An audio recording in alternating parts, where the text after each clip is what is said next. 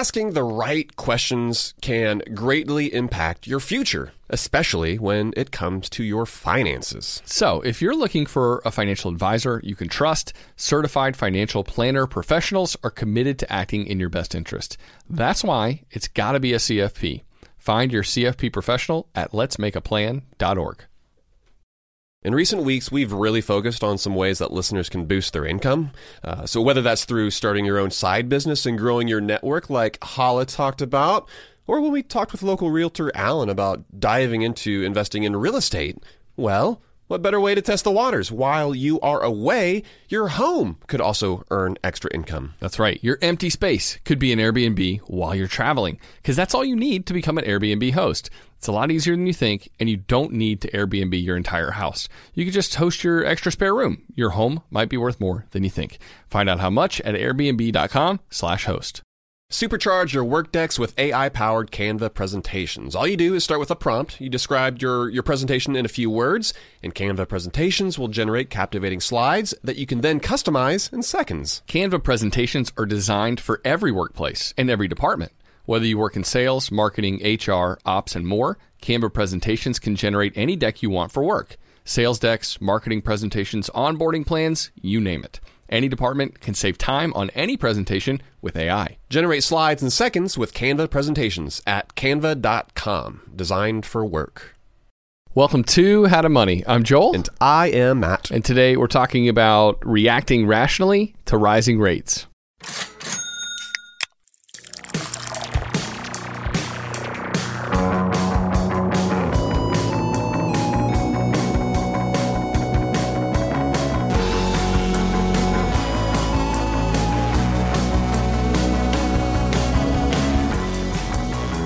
Yeah, by this point, everybody knows that we like alliteration. You definitely like alliteration more than I do.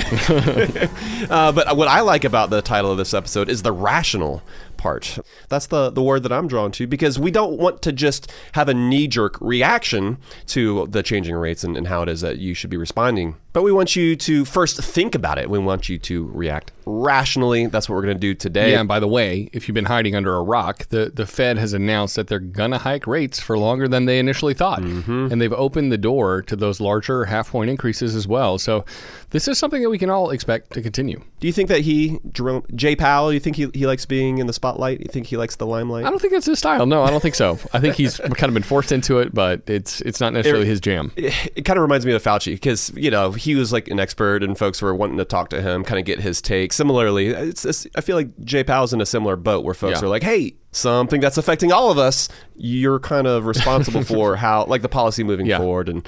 But I agree. He seems to be willing to do the work, but doesn't like talking about it otherwise, because I don't think he wants to get blamed with how it is it's impacting certain folks or certain organizations. Right. I mean, he's turned down our podcast request for interviews like every time. He has. We email him every single week. But this is no, guys, no. This is going to be a very practical episode, because folks are wanting to know, what should you be doing with your money in this environment of it impacts rising rates, debt, savings, all sorts of stuff. And should it impact your investments? We'll discuss. Exactly. But another question, Joel, what do you do if you show up at Aldi and you don't have a quarter? Do you know? Okay, yeah. So I do know. I have literally done this, and I go up to one of the folks at the cash register and ask to borrow a quarter. Did you do? Okay. And I didn't know this was a thing. You've literally done this? Oh, yeah. Well, shoot. I thought this was going to be news for you. No. But maybe for our listeners, you didn't know that you could do this. But yeah. They always do it. Evidently, this is a thing. It is, it's built into their budget. Like, they budget for it. I think cashier is allowed to dispense up to $5. It's kind of like a bartender. They can give five free beers on their shift. Yeah, and it makes sense, right? Because if you are like, dang it, I don't have a quarter, you want to get folks in the door, and they are now just incentivized to put the cart back. I always give the quarter back when I'm done, by the way. I give the quarter back when I'm done. Yeah, I don't take it with me. I would do the same thing as well, for sure. But yeah, evidently, I don't know how easy this is to do, but you can take a key off of your keychain and stick that in the quarter slot as well. Evidently, that triggers the release. Well, I just want, which also is going to incentivize you to then put the cart back. It's not about the money per se. It's just about incentivizing you to not leave your cart, out there in the parking lot, so they don't have to hire somebody. Exactly. Yeah, I wanted to keep the cost low. I wanted to explain that's how Aldi works. Like, so basically, you stick a quarter in to get the cart out, and if you haven't been to an Aldi before, we talk about Aldi as basically like the lowest cost nationwide grocery store that you should consider shopping at because it's going to save you a bundle. But one of the ways they keep the cost low, and they have a bunch of different ways they do this, but one is that you pay a quarter to get the shopping cart, but then you get your quarter back because, yes, it prevents them having to employ people to go out there and grab carts out of the parking lot and bring them back up, which is just it's like a never-ending job. Like when I go to Costco or I see people at Kroger or something like that, it's like those cart fetchers, they're working their butts off to do that. And so Aldi just says, if you take a few extra steps, that's going to help us bring our costs down, and we'll pass those savings on to you. Exactly. I love it. It just seems like it's such a smart system. This is a way that you can reduce the costs. And German efficiency. Completely at its finest. Not fire somebody, but you base your entire business around not having to hire cart boys. Sure. Well, when you think about how many people are working at an Aldi at a given time, it's like 4 or 5. Like, it's not that many people. It's like 2 people. Yeah, it feels like it's 2. Because they're also stocking the shelves, and then when they see somebody going up to the front, they like jog up there to the front of the store, ring some folks up. That's why your cucumber costs 30 cents less. I love it, man. I love it. Let's quickly introduce the beer that you and I are going to enjoy that we're sharing during this episode. This is a Schwartz beer, which is, it says below it, it's a lager. This one is by New Park Brewing, donated to the show by Matthew. We will give our thoughts on this one at the end of the show. Yes, we will. But let's get on to the topic at hand, reacting rationally to rising rates. And Matt, this made me think of the fact that the rational thing to do is to put on clothes when you walk out the door, right? Unless you live in a nudist colony, maybe, which I don't know if there's many How to Money listeners who fit into that camp. I prefer the never nudist colonies. You got to wear the cut up jean shorts for sure. Yeah, that's one way to go about it. But like, which clothes you opt to put on are largely determined by the weather. What's going on that day? I check the weather app every single morning because then I'm like, okay, cool. Is it a shorts day or is it a pants day? And or is it a shorts with long sleeve shirt day? Right. Those are my favorites. Exactly. Or do I need like the layered jacket because, man, the temperature is going to change by like 30 degrees today, and it's going to be cool in the morning and actually like really hot later in the afternoon. Well, and we're kind of right in the middle of like seasons changing, which impact us on a lot of levels. I feel like a lot of people have more allergies right now when the seasons are changing. You're one of them, right? Oh yeah, I'm definitely trying not to scratch my eyes. Yeah. I can feel the pollen in my eyes. My body wants me to scratch it, but I know what happens if I do. It gets worse. The pollen counts here in Georgia, like they literally go off the charts. It's ridiculous. Through the roof. Yeah, I forget what high on pollen is. It's like 100 or something like that, but then our pollen count's like 2,000, and I'm like, it's like 100,000, dude. Like, how do we break it to that extreme? It's like the Richter scale. It goes up exponentially. Yes. Yeah. Well, the thing is, changing seasons, they change our behavior, and in addition to changing kind of like what we put on in the morning, they change the sports we watch, and the changing seasons they change what we plant in the garden, and the macroeconomic weather has been changing lately, Matt. That's pretty clear. Lots changed in the past 24 months. All eyes, like you said, have been on Jay Powell and the Fed, and rate hikes are likely to continue this year. You don't want to be necessarily wearing shorts in 32-degree weather, and so like this episode, it's really about how you should react to those changes so you're not caught off guard. That's right. Yeah, so personal finance, man, it is not one of those subjects where advice tends to shift in a major way. Most of the financial truisms out there, you can take those to the bank, no matter what is happening on a macro higher level. What was true last year, it's likely going to be true this year most of the time. I'm guessing this is an instance where like the 80-20 principle applies, right? Like that foundational 20%, like that's going to hold firm no matter what. And it's pretty much always going to get you 80% of the way there. But that also doesn't mean that there isn't nuance and that you shouldn't make some changes as our financial climate is changing. This is an episode about that remaining 20% of results and performance that you're looking to squeeze out of your money. We always want you saving, investing, and paying down crappy debt. But what you prioritize first and the approach that you take, that, it might look a bit different as interest rates have risen quite a bit over the past year, and they're likely going to be hiked even more here in 2023. Yeah, for sure. And so we thought it was going to be important for us to talk about the why behind the rate hikes for a second before we get to kind of some of the, not necessarily solutions, but the ways you think about your debt and your savings and kind of how you handle your money differently. because you're going to probably take a different approach than you would have in 2020. And we don't want to bore you or anything, but here's never our goal. The TLDR. They're largely a reaction, of course, to the fact that inflation has run amok. And we've all noticed this in our own personal lives. We've noticed it at the grocery store, right? Even at Aldi, they're charging more for some of your favorite items. And then that begs the question, well, why is inflation crazy? Why has it run amok? Well, it's mostly because of the pandemic-induced supply chain issues, alongside the government kind of overdoing it on the stimulus response, basically putting too much money into the economy, too much money then chasing too few goods. That's right. Causing the economy to overheat. That's kind of how inflation happens. And the Fed, it really has one blunt tool to try and tame inflation, and that is to raise interest rates. They don't have a toolbox at their disposal with a bunch of different things. This is the way they kind of try to hammer inflation back into shape, and in shape for them is back down to 2%. That's kind of what they're shooting for every single year, is to see a 2% rate of inflation. And they've increased rates 8 times over the past year. And to put it in perspective, rates haven't been that high since the year 2000. Makes me think of Conan O'Brien, the year 2000. But it's been a while since rates have been this high. And they're, like we said, they're likely to go even higher. That's right. Yeah. So the big question is, are the Fed rate hikes working? And our best answer is going to be kind of, sort of. But inflation is not going down as much or as quickly as the Fed would like. In fact, the recent numbers measuring PCE, that's the Personal Consumption Expenditures Index, it rose a lot more than experts were predicting last month. And the Fed, they look at the PCE more closely because it's a better indicator of actual consumer spending habits, as opposed to just the straightforward sticker prices of goods, right? And so a lot of times you'll see the price of energy. This is how much it costs per barrel of oil or per therm, that kind of thing. But it doesn't take into account substitutes, right? And so, like, we've all heard about eggs cost more money. Folks are tired of hearing of eggs. Bread, the cost of bread has actually gone up. It's like something like 20 or 30% over the past year. The cost of used cars looked like it was going down, and then boom, they kind of shot back up at the beginning of the year too. But what the PCE looks at is it factors in substitutes that people make because of these higher prices. And so what are people actually spending their dollars on? That's what the Fed is interested in, because that is what ultimately has more of an impact on inflation. But not only that, unemployment, it is also still near record lows. It's the lowest since 1969. We bring that up because it's not that the Fed wants folks out there to lose their jobs. It's just that a cooling labor market, that would signal inflation coming down. And they are laser focused on that end goal. But the economy, it's still looking really good in many respects, surprisingly, which means inflation is going to remain a problem, which means that the Fed will have to continue hiking rates, as some folks out there have put it.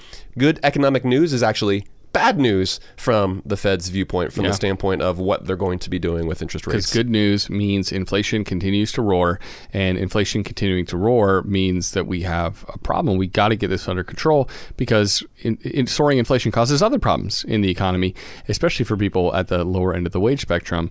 And interest rate beatings will continue until inflation morale. Yeah, you'll continue to use the Bam Bam Club on inflation. That's just kind of how it's going to go. And let's talk about some good news. First, on the savings front, because when we're talking about the impact that inflation has had and subsequent rate hikes, well, it's been best out there. Best news has come for savers for the first time in a long time. Like, people who are saving money can actually rejoice at the rates they're seeing. It's been a long time since we've been able to say that. For the better part of a decade, or really longer, when rates were in the basement, and about the best you could hope to make on money that you were stashed into your savings account was 0.5%. And when we're talking about like the big banks, it's interesting. They never really changed their tactics. They're always paying 0.01%, but the best banks in the country were paying 0.5% on savings. But now we're talking about being able to get somewhere close to 10 times that, right? A guaranteed FDIC insured 5% on savings products like CDs, and definitely a guaranteed 4% on just regular old savings accounts from some of the better online banks. But that just shows that the disparity is even bigger than before because, like I said, the big banks paying something like 0.01%. Well, it was time to leave back in the day, right? When you were getting paid 0.5% at an online bank. But now it's most definitely time to leave because online banks are really the only place you're going to get these better rates. They offer other benefits too. So if we're talking about how to react rationally to rising rates, well, one of the things would be to ditch your crappy bank who isn't paying you anything on savings because the environment has changed just so much. And we would say, yeah, don't let this rising tide of better returns on savings pass you by. That's right. And CIT, they have offered the most consistently great products, by the way. We'll link to their best savings account in the show notes, which, by the way, it's the Savings Connect account. It's kind of weird. They have 2 different products, and only one of them is where they're offering that premium, that really nice rate. Which I don't necessarily understand. It's something. I think it has something to do with maybe like the bank that they were with previously. Okay. Like they still have that as a product, but then they were purchased by another bank, and then this is essentially an offering of that new bank. Yeah.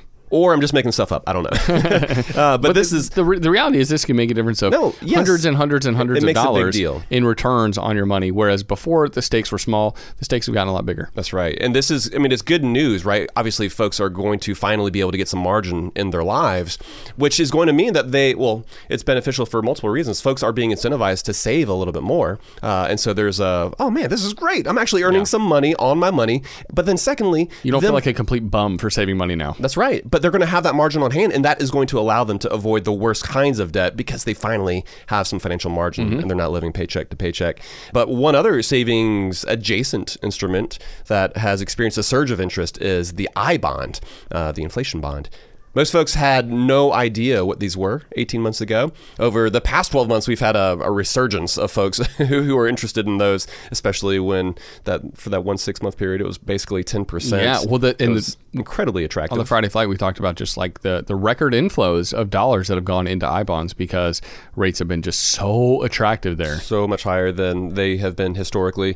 And the value of I-bonds what rate that they're offering, it has less to do with rising interest rates, and it obviously it's got more to do with inflation running hot, thus the I-bonds, I for inflation. But since that's the whole reason that the Fed is raising interest rates right now because of inflation, it's worth covering in this episode. I-bonds, they continue to be a solid medium-term savings vehicle, and you can still snag close to a 7% return on I-bonds.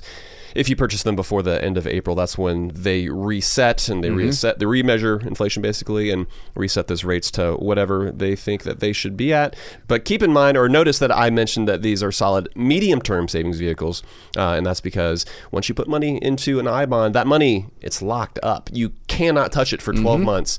After those 12 months, you can access that money, but you are then going to be giving up 3 months worth of interest. Yeah. So it's not ideal. Like it's not where you're going to stick money that you're going to want to be able to access in an emergency. These are for some of those ideally like 3 to 5 year goals. It actually just reminds me of the fact that I've got some money sitting there and I don't have it earmarked in any way. Same. I literally put like 10 grand in December of 2021 and then 10 grand in January of 2022. And I'm just kind of like letting it hang. It's just sitting there and I'm like waiting to see what happens. There's going to be something that I think I'll be able to put it towards, but it's kind of fun because it's not retirement money, right? I don't consider it as part of like my nest egg, but it's also literally every other dollar I have that I budget. I've got savings categories and every dollar is accounted for. Like I'm either saving towards something, that money is getting spent every single month, or that money is getting invested. And so this is money that feels a little bit like bonus money, money that feels free. Yeah. Even though it's kind of painful to set that money aside back when we did. But. Well, I mean, I-bonds are still, I think, a really great choice, like you said, for medium-term savings. And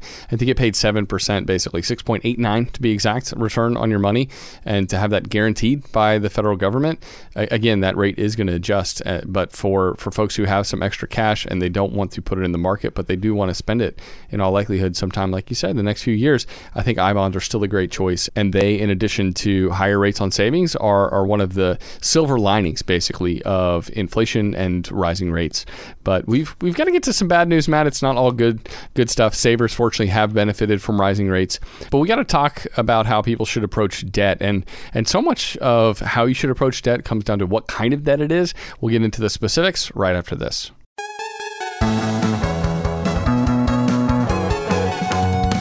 When it comes to financial advice, you got to trust the source. That's why you listen to this podcast. And if you're looking to upgrade your wallet, you need to turn to NerdWallet. Their expert team of nerds dives into the details to help you find smarter financial products. If you're paying for vacations with whatever card is in your wallet, you could be missing out on miles you didn't even know you were leaving on the table. You can get a new card with more miles and more upgrades. What could future you do with more travel rewards? A hotel upgrade, lounge access? Wherever you go next, make it happen with a smarter travel credit card. Don't wait to make smart financial decisions. Compare and find smarter credit cards, savings accounts, and more today at nerdwallet.com. As with all cards, credit is subject to lender approval and terms apply. NerdWallet. Finance smarter. And now a word from the show sponsors at Betterment. Do you want your money to dream big? Do you want your money to be a total self-starter? Are you annoyed that your money doesn't work hard enough? Don't worry, Betterment is here to help. Betterment is the automated investing and savings app that makes your money hustle. Their automated technology is built to help maximize returns, meaning when you invest with Betterment, your money can auto-adjust as you get closer to your goal. Rebalance if your portfolio gets too far out of line, and your dividends are automatically reinvested. That can increase the potential for compound returns. In other words, your money is breaking a sweat while you can be breaking bread. You'll never picture your money the same way again. Betterment, the automated investing and savings app that makes your money hustle. Visit Betterment.com to get started. Investing involves risk. Performance is not guaranteed. Spring cleaning is kind of an annual rite of passage. We've all got to do it, minimize the junk that we have in our house. Emily and I, we just cleaned our closets out. It took hours, but it was so worth it. Now we've only got stuff in there that we love, and it's easier to find everything too. And so, while cleaning your closets is helpful, well, there's something else you can do for your family this spring. Shopping for life insurance with Policy Genius, for example, is a really important part of your financial planning for the year. That's right. Yeah, and here is the thing that's important to remember, because you might be thinking you don't need to check out Policy Genius because you've got a policy through work. But even if you have a life insurance policy through your job, it may not offer you enough protection for your family's needs, and it may not follow you if you leave your job. With Policy Genius, you can find life insurance policies that start at just $292 per year for $1 million of coverage. Some options offer same-day approval and avoid unnecessary medical exams. Policy Genius works for you, not the insurance companies, and that means they don't have an incentive to recommend one insurer over another, so you can trust their guidance. Save time and money and provide your family with a financial safety net using Policy Genius. Head to policygenius.com to get your free life insurance quotes and see how much you could save. That's policygenius.com.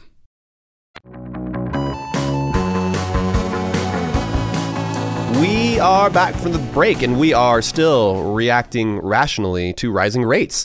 And it is now time to get to the bad news, which is mostly on the debt front. And you alluded to this, Joel, but it is important to mention that your approach to debt in an environment of rising rates like that should differ depending on the specific type of debt that we're talking about. And that's because the impact can be massively different depending not just on the rate, but also the term, whether or not that interest rate is locked or whether that debt is a variable rate. And so we'll talk about a few different types and we'll offer our thoughts on what your approach should be. First, let's talk about credit cards, Joel, because the interest rates on credit cards, they have gone up quite a bit since the rate hikes started about a year ago.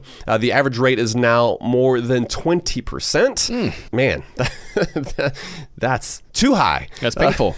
That's a far cry from the average interest rate, which was below 12% less than 10 years ago. Which is crazy. Yeah, I mean, to think that interest rates on credit cards have gone up that much. They've swung and that far. We've always been against carrying a balance on your credit card, but it gets even worse in an environment of rising rates, doesn't it? And really, I don't think it changes, though, our advice on credit cards all that much. That's true. Because we've always had kind of that same mentality, right? We never want people to be in credit card debt. Even if rates were to crater back to what they were a decade ago, even if they were 12%, that's still too high. That's still too much to be paying to Visa and MasterCard. But if you have credit card debt, here's where the rubber meets the road. The fact that rates have risen substantially and are going to continue to go up should cause you to focus more on eliminating any outstanding credit card debt that you've got in short order. This is the kind of debt that crushes people, that really inhibits your ability to make progress with your personal finances. So credit card debt has gotten worse, has become something that we hate even more than we hated before, because rising rates have made it just that much nastier. Yeah, it reminds me. So at some point we talked about interest rates here on the show, and we used the analogy of an escalator.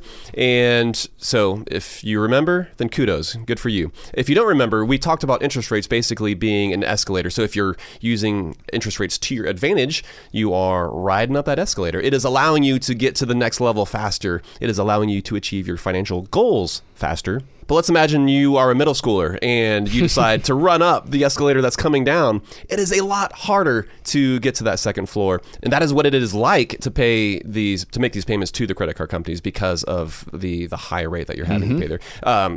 The interest rate on credit cards, it's basically like the fastest moving escalator that you could possibly be trying to run up. Well, I guess payday loans are probably, those are the absolute worst. Those are the absolute worst. But yeah, it's great. And well, the thing is too, it's because this is variable rate debt that you've taken on. If you have credit card debt, this could even be debt that you incurred over the past 2, 3, 4, or 5 years. And the reality is that because of today's environment, more of that payment is going to interest and not to principal, which means it's just going to take even longer to get rid of. It's even more of a slog. Yeah. So pay it off quickly. And there are ways to make credit card debt less egregious, like transferring your debt to a 0% introductory APR card. We'll link to an article in the show notes that lists out some of our favorite cards there. But for folks who are intent on paying that debt off fast, this can help you to accelerate your progress. Yeah, if you can literally stop that escalator, kind of. That's essentially what it is. Yeah, exactly. I mean, that's the best analogy, going back to the escalator. You're throwing like a crowbar into the gears. Yeah. But beware, because opening up another credit card, if you haven't changed your habits, that can venture you into an even worse debt situation, and you've just got another card to deal with. Yes, exactly. That is where people go wrong with balance transfer cards. It's possible to use it to your financial advantage, and I think it can make sense for a lot of people, but for others who know that they're not going to be able to handle credit well, that's not where we want you to be. That puts you in an even worse situation, like you said, Matt. And let's talk about car loans for a second. So credit cards, that credit card debt is bad no matter what, but it's just gotten worse. Well, car loans are kind of different right now. And let's talk about the rapidly rising rates we've seen on car loans. The average auto loan rate on a new car right now is 8.67%. And the average... I don't like it. The average... Oh, you're not going to like this one even more than Matt, because the average rate... Used car? Used car. Guess what it is? Oh, normally I feel like it's typically been like a 0.5% higher. Oh, no, it's a lot more. It's a lot higher. 13.65. Oh, my gosh. This is according to Car Dealership Guy on Twitter, who is a great follow. But yeah, I mean, interest rates on any car loan, right? New or used, they've just gotten worse and worse. They've been going up and up. And that's in stark contrast to kind of what had been the case with car loans for quite a while. In an era of incredibly low interest rates, we were seeing a lot of dealers offering promotional financing that made it feel like, I mean, the interest rate was zero or close to zero in so many cases. But what should you do about your car loan? Well, that depends on a few things. Did you take out your car loan when rates were low a couple of years ago? Or are you planning to take one out now? And different people in different situations to react differently. Our favorite method on the car front is to always pay in cash and to buy a cheaper used car if you can't afford the more expensive one you want. Like 90-month car loans are a no-no. We hate that stuff. I don't even know how long that is. Like how long is not like that's more than 7 years. Yeah. But 90 months. I think it's 7.5 years. Yeah. I mean, that's like a terrible idea to be. We never want people to become payment buyers when it comes to their automobile. And so if you don't currently have a car loan, but you're thinking of taking one on, think again, because of the rates, but also because it might push you into a longer loan just in order to be able to afford that payment. And that's not a good place to be in, right? To be over leveraged for a depreciating asset. But let's say you're already in a car loan and you took it out at the bottom, right? When rates were super low during the fall, winter of 2021. You might not want to pay it off early, right? Depending on the rate that you've got. If you've got a low single digits loan and you can easily afford those payments, I mean, it might make sense to keep that puppy around and do better things with the money, like pad your savings or sock more into your investment accounts. This is kind of where the duality, how people should react differently to rising rates, depending on their specific situation and what kind of debt they currently have around. That's right. Let's talk for a minute here about mortgage rates because they don't move in lockstep with the federal funds rate, but those have gone up quite a bit as well. And this is one of the reasons that has made housing quite a bit less affordable. Basically, anyone out there who's considered buying a new home over the past few years but hasn't, they're acutely aware of that fact.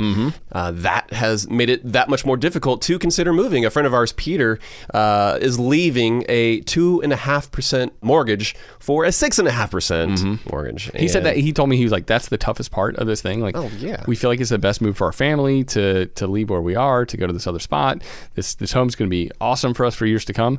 It's really hard to sell a house when you have a 2.5% mortgage rate and buy one that's at 6.5%. Like that, that's like a mental hurdle he's got to overcome. Sure. Yeah. Well, and we would suggest to not overly fixate on mortgage rates, though, as to whether or not you should purchase a home or not, because like there are other factors to consider, like whether or not this is going to be a good fit for your family, if this is the right home for your stage of life, schools, like all of these things are more than likely going to be probably more important than just the dollars and the cents. But if you currently have a mortgage that's crazy low, then you're sitting on a gold mine. We'll actually talk more about the amount of equity that's built up into homes, that has built up in homes over the past couple of years. Yeah. But this doesn't change the fact, though, that these higher rates have had a massive impact on the general housing market, right? Like it has decreased the amount of inventory. Even though we have seen inventory tick up, I guess, over the past month, we're still, and it's not as bad as it was a year ago. I think we were at all-time lows a year ago, but it's the lowest it's been in like since maybe data has been kept on the statistic. Like I was looking at a chart and I zoomed out as far as I could, and I think the chart started in the early 80s, and we are by far basically at the lowest point. And so this is only hurting families' abilities to consider moving, because the families that they want to buy homes from, they don't have anywhere to go because they likely either have a paid-for house or, like our friend Peter, he's locked into a crazy low rate. Yeah, well, I was going to say there's a lot of families like Peter's family who are making the opposite decision. And they're saying, you know what, we really want to move, but that gap in mortgage rate is too prohibitive, so we're going to stay put. And so I think that's part of the reason we're seeing low supply. Fewer people moving is because they do have that locked-in low rate, which is keeping supply low, which is it's gumming up the gears basically of allowing folks to move. But I mean, something else though I think that's important to keep in mind is to, like, there is the more we talk about money here on the show, the more I realize that I almost feel like that there's a barrier that keeps people from making the best decision when it comes to purchasing homes, because you've got the 30-year fixed rate mortgage, right? And it seems like such a long time frame. It seems like this really daunting thing. But the average homeowner only stays in their house for something like 8 years. Yeah. And so chances are, even if you do stay in that house longer than that, you can always refinance, right? Like, when I always used to be against adjustable rate mortgages, but I think it was just out of a bias. And the more that I've looked into it, you think, if I'm going to have this house for 30 years, and I want to make sure I'm locked into the absolute lowest rate. For a lot of people, though, you might be able to hop into a 10-1 ARM and lower those payments, get a lower interest rate, and then the chances are that you either won't be in that house 10 years from now, or you would have been able to refinance into a lower rate. Yep. So those are things worth considering, right? As interest rates rise, these are the kind of changes that you can make on the margins to be able to make a financial move that maybe if you had gone with the most traditional product, you wouldn't have been able to. You would have had to avoid. So yeah, mortgage rates going up as much as they have in conjunction with kind of home prices going up as much as they did. Granted, they seem to have gone down a little bit. And yeah, so I know mortgage rates going up in many ways because the Fed has been hiking rates. It's really kind of put the kibosh on the housing market in a lot of ways. And it's really had a dramatic impact on wannabe first-time home buyers. But I think we just want to note that there's some ways to not let interest rates completely drive your decision. But Matt, let's talk about something else. Let's talk about student loans for a second. How have those been impacted by the Fed rate hikes? Well, payments are still on pause. Forgiveness is still in limbo. The Supreme Court is kind of like has hearing the case. We should have a ruling on that case in early summer. So until then, we're in just this holding pattern. And we would say, in an era of rising rates, this is one of those things where your student loans are effectively, they have an interest rate of 0 right now. And so it just doesn't make sense to pay anything because of the potential for forgiveness and the reality that you are getting a 0% rate for the time being.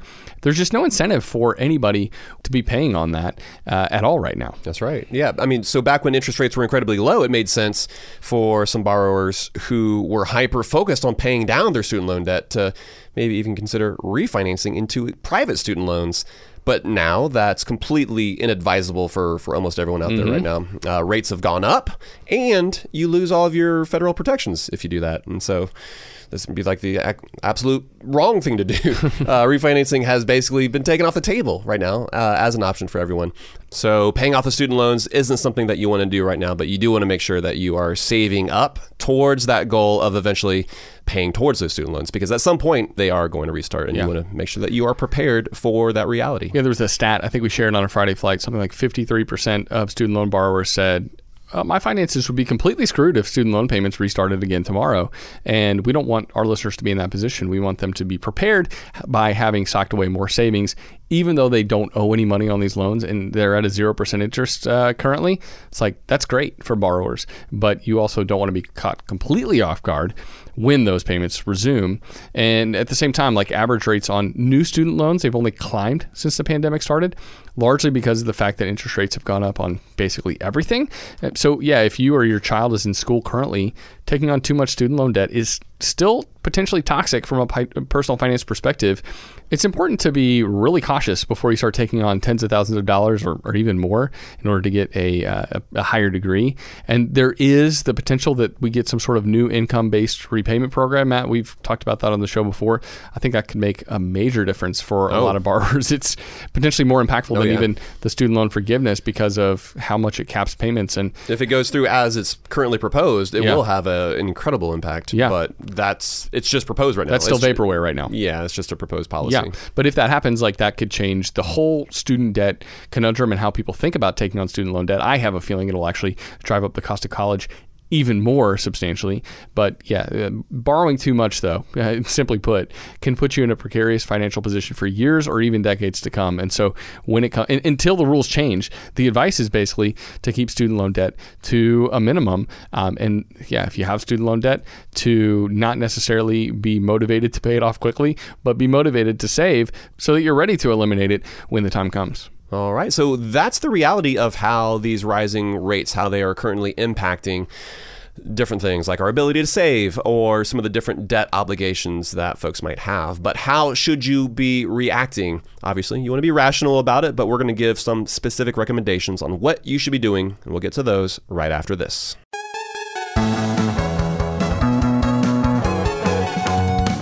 When it comes to financial advice, you got to trust the source. That's why you listen to this podcast. And if you're looking to upgrade your wallet, you need to turn to NerdWallet. Their expert team of nerds dives into the details to help you find smarter financial products. If you're paying for vacations with whatever card is in your wallet, you could be missing out on miles you didn't even know you were leaving on the table. You can get a new card with more miles and more upgrades. What could future you do with more travel rewards? A hotel upgrade, lounge access? Wherever you go next, make it happen with a smarter travel credit card. Don't wait to make smart financial decisions. Compare and find smarter credit cards, savings accounts, and more today at nerdwallet.com. As with all cards, credit is subject to lender approval and terms apply. NerdWallet. Finance smarter. Kachava is the all-in-one superfood shake made up of high-quality plant-based nutrients. It's got greens, superfruits, plant proteins, antioxidants, adaptogens, probiotics, and in other words, everything your body craves to feel your best. This is where Kachava really earns their 52,000 plus 5-star reviews. It tastes amazing. It's creamy and smooth with just water, and it comes in 5 delicious flavors. You can choose from chocolate, vanilla, chai, matcha, and coconut acai. Kachava is offering How to Money listeners 10% off for a limited time. I've been using Kachava in breakfast smoothies in the morning recently. It's just so nice to pack in a bunch of nutrients early in the AM in a way that's satisfying and energizing. So if you want to optimize your breakfast, your workout shake, be sure to check out Kachava. Just go to kachava.com/howtomoney. That's spelled Kachava and get 10% off your first order. That's Kachava.com/howtomoney. I'm guessing that a lot of listeners are starting to solidify their summer travel plans. We always like to get the families together, Matt, for a week at the beach every single summer. We've already got that trip to St. Simons on the calendar. Pumped for that. But sometimes those vacations get expensive. So what better way to offset some of those costs than to have your home earning some money while you're away? That's right. Why let it sit empty when it could be earning extra income? It's the financially smart thing to do. So think it through. Maybe you've got some extra space in your home, or maybe you have an entire house to host. Or maybe you're just going on vacation and your home is sitting empty. In every case, you can Airbnb it. You already have the space, so it won't be a huge adjustment. I mean, the way I see it, if you're not using your space, you have two options. You can let it just sit there empty, or you do some optimizing and make some money off it. Really, if you think about it, you already have an Airbnb. You just need to start using it. Your home might be worth more than you think. Find out how much at airbnb.com/host.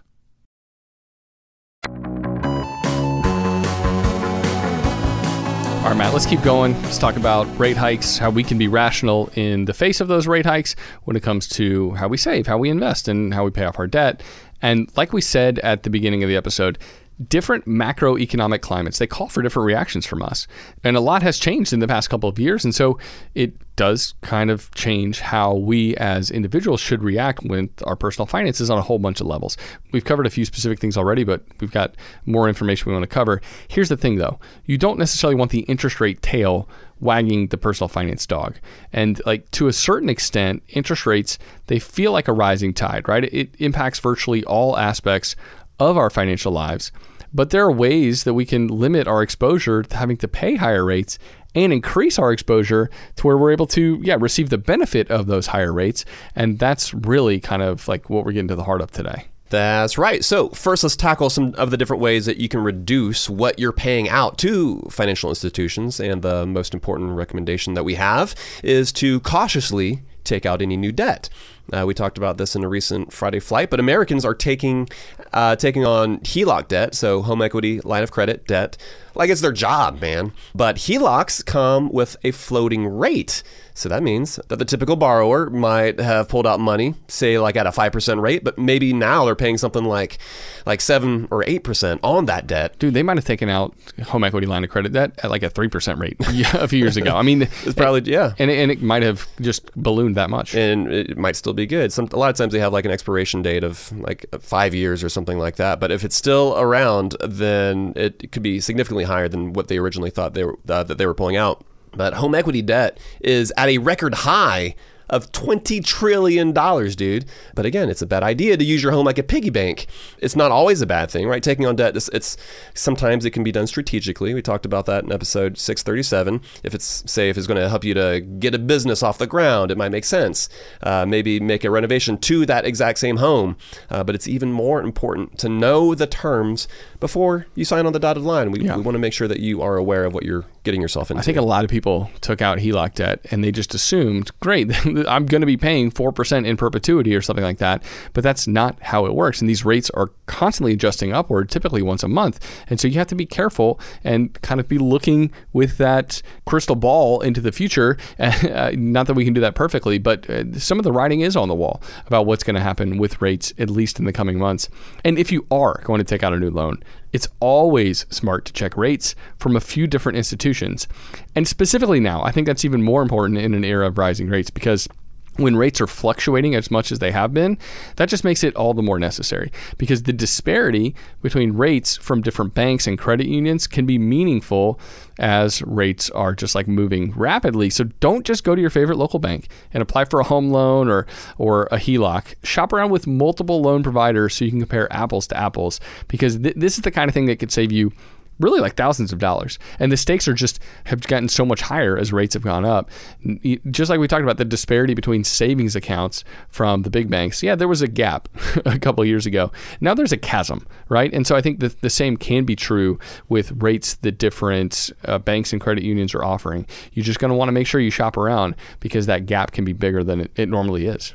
Mm-hmm, that's right. But for any debt that you already have, it's important then to check in on those loans. We want you to make sure that those rates haven't crept higher without you realizing it. Like we mentioned, HELOCs, they've got a variable rate. And those debts are the most precarious within an environment like we're currently in. Same thing with credit card debt. it pretty much always sucks. But we want you hyper-focused on eliminating it as the average rate of credit card debt is nearing 20%. It's always been bad, but it's just way worse now. And opening a new card to do a balance transfer, that certainly isn't going to be a silver bullet. But if you have a plan to pay that debt off, right? If you are going to be able to lower that rate for a little bit while making progress more quickly, that can make a lot of sense. And oftentimes, as you are putting together a plan, you might be wondering, like, should I be paying, like you've got the snowball versus the avalanche debate, right? Like, should I pay off the credit card or the debt that has the highest interest rate?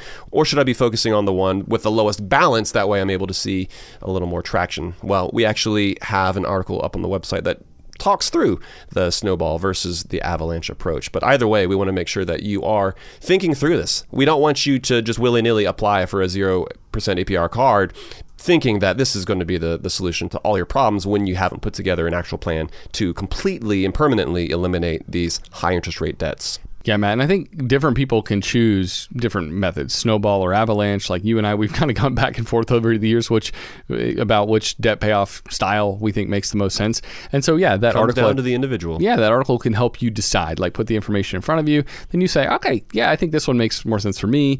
But the key, like you said, is to have a plan.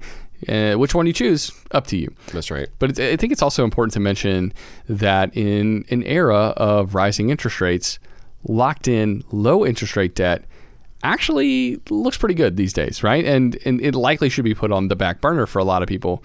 Kind of like we talked about with Tom Anderson recently. You mentioned episode 637. That was a really interesting conversation. Tom wrote the book, The Value of Debt in Building Wealth, which to a lot of people might sound counterintuitive, but it makes actually a whole lot of sense based on kind of what we're seeing right now. Because if you have the ability to earn something like 5% on cash that you have socked away, or almost 7% in an I-bond, why are you going to pay extra money towards that 3% mortgage? That's right. It doesn't necessarily make financial sense. It might make some psychological sense for some people. Maybe they just prioritize and hate their debt that much that that's still going to be their main focus. But this gives you a nice little spread, which offers you at the same time more liquidity, more flexibility. And the reality is it might make more sense to pay more money towards those fixed rate debts if rates start to fall.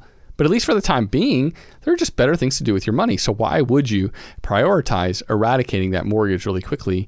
I mean, when it's just that easy to get better guaranteed returns, we'd say take the bird in the hand. That's guaranteed returns. And that's not even just like hoping that the stock market outperforms. That's right. It's a concrete proposal here. Makes me think of my friend Josh. We were talking the other day. I've not heard of anybody with a rate this low, but he has a 2.25% interest rate on his house. And I was like, dude, That's awesome.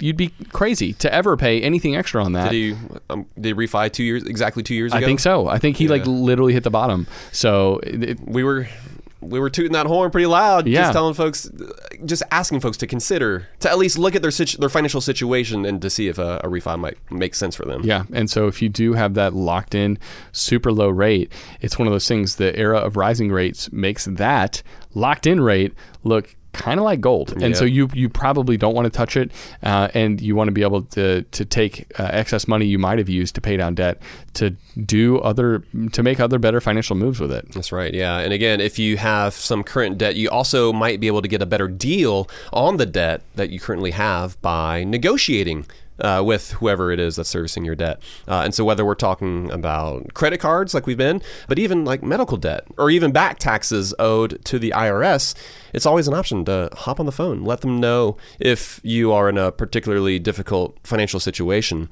This can be especially helpful if you've experienced some sort of financial hardship and you literally can't make the payments, like if you've recently lost your job.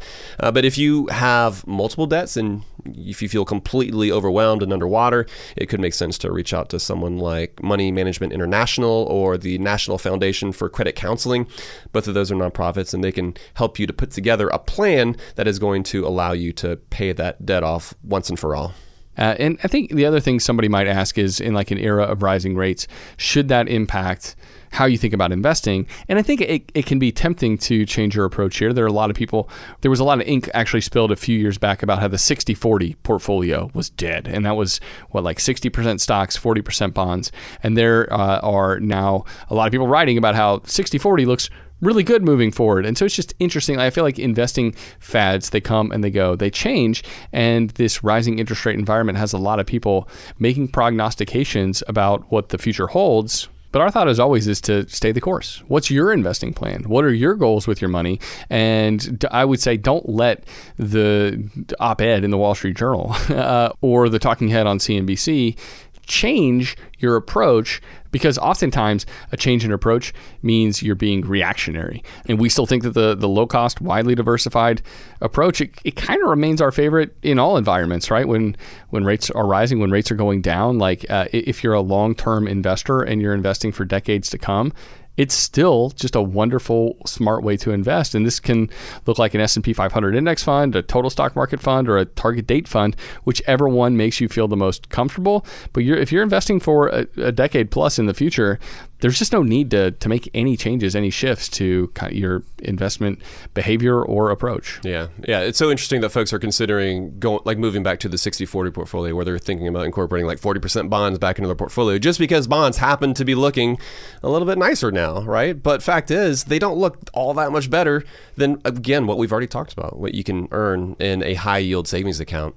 Over time, stocks still outperform bonds by a significant margin. And so, like you said, if you're looking at a decade plus time frame, then we don't invest in bonds at all, except for those medium-term I bonds, which are kind of fun. It's sort of like fun money. But when it comes to retirement, well, again, that's a saving. That's not changing our investing style. That's for savings. Well, right? Some folks would be like, "Oh, you're kind of investing for a medium-term goal, right?" But bottom line, but it's a guaranteed return, so we're not. I think usually when you're investing, returns are unknown. With a 60-40 portfolio, you have 40% bonds, right? And so there's a guaranteed return there as well. But bottom line, historically speaking, when you look at what the market has returned, you are still going to outperform bonds with stocks. In our retirement portfolios, you and I don't invest in any bonds. Like, we're that sold on actually investing in stocks. Well, and I do want to mention at the very beginning of the episode, I kind of talked about how the macro environment, like, you have to kind of stick your finger to the wind. It's just like kind of checking the weather before you go out in the day. It changes what you wear. I think of investments as being kind of like the underwear that you put on every day. Like, yes, you change your underwear every day, but you're wearing the same thing every day, right? Like, and so I think that's how we should think about investing. Is it's this piece of clothing that remains the same, and you don't want to shake anything up on that front. While you might be putting on different pants or shorts or long sleeves or jackets or something like that, the investments are kind of one of those tried and true boring things that you don't really mess with. That's right. Yeah. So rate hikes, they've already impacted our economy in a meaningful way, but the Fed, they've got one major goal, and that's for inflation to chill out. And while we've seen some downward movement, we're also not terribly close to the end goal either. But while rate hikes can be painful in some areas of your personal finances, there are also going to be ways that you can react rationally, in order to blunt the worst effects and to insulate yourself from the most severe downsides. And you can even benefit from the positives that come from rising rates as well. Use this opportunity to finally get a fully funded emergency fund of at least 3 to 6 months worth of expenses. Maybe even considering that up to 6 to 9 months. Play it on the more on the safer side, like my family does. I mean, so much of it depends, again, on your specific scenario. And I think one other thing to consider probably with rising rates is that it hasn't upset the job market yet, Matt. You mentioned that earlier, still the lowest unemployment rate since 1969. But there is a chance that moving forward, if rate hikes continue and the economy does experience a little damage because of it, we could see more layoffs. And so it's another call to, yes, fortunately, savings accounts are paying more, but if your job is more unstable, if your family finances are more unstable, savings matters even more. If we do, and people have been predicting recessions, it feels like, for a couple of years now, and it hasn't really come to pass. But I would say this is a call to be prepared for that potential reality as well. Yep. But let's get back to our beer. You and I, man, we enjoyed a Schwartz beer. It says it's a lager, but this isn't a normal lager. No, it's like a dark lager. Yeah. So I guess that's it is darker, and so because of that, I think it's got some of those maltier flavors. Like, so if a regular lager is like white bread, well, then this is whole wheat, baby. There you go. Because it does have more of, like whole wheat bread. It's not as sweet, right? Like, it's maybe a touch more bitter. It's got some more of that browning going on. And I kind of feel like that's what's going on here with a Schwartz beer, but I did enjoy it. What were your thoughts? Yeah. Well, my first thought was, may the Schwartz be with you, which just made me think of Spaceballs, which a classic, a true classic movie. I haven't seen it in a long time. I think I remember watching that when I was like 8 years old or something like that. I think I was probably too young to watch it, but the kids in the neighborhood were watching it, and I just remember thinking, what is this? That was a good one. Dark helmet, all that stuff. Well, this is like this dark, roasty, but also kind of crisp lager. So it's just an interesting combo. You don't think of those things going together, but I think your bread explanation probably is the best way to think about this beer. But I thought it was delicious, even though it's kind of a rare style that I don't know if I've had many Schwartz beers in my life, maybe a couple. So kind of fun to get to try this one. Absolutely. And another big thanks to Matthew for sending us this beer. We appreciate it, man. Most def. We will make sure to include a picture of this beer up in our show notes, up on the website, along with any of the resources that we may have mentioned, including maybe a link to treasurydirect.gov, which is where you can buy some of those I-bonds. Mm-hmm. And we'll make sure to link to some other helpful stuff there as well. But buddy, that's going to be it for this episode. Until next time. Best friends out. Best friends out.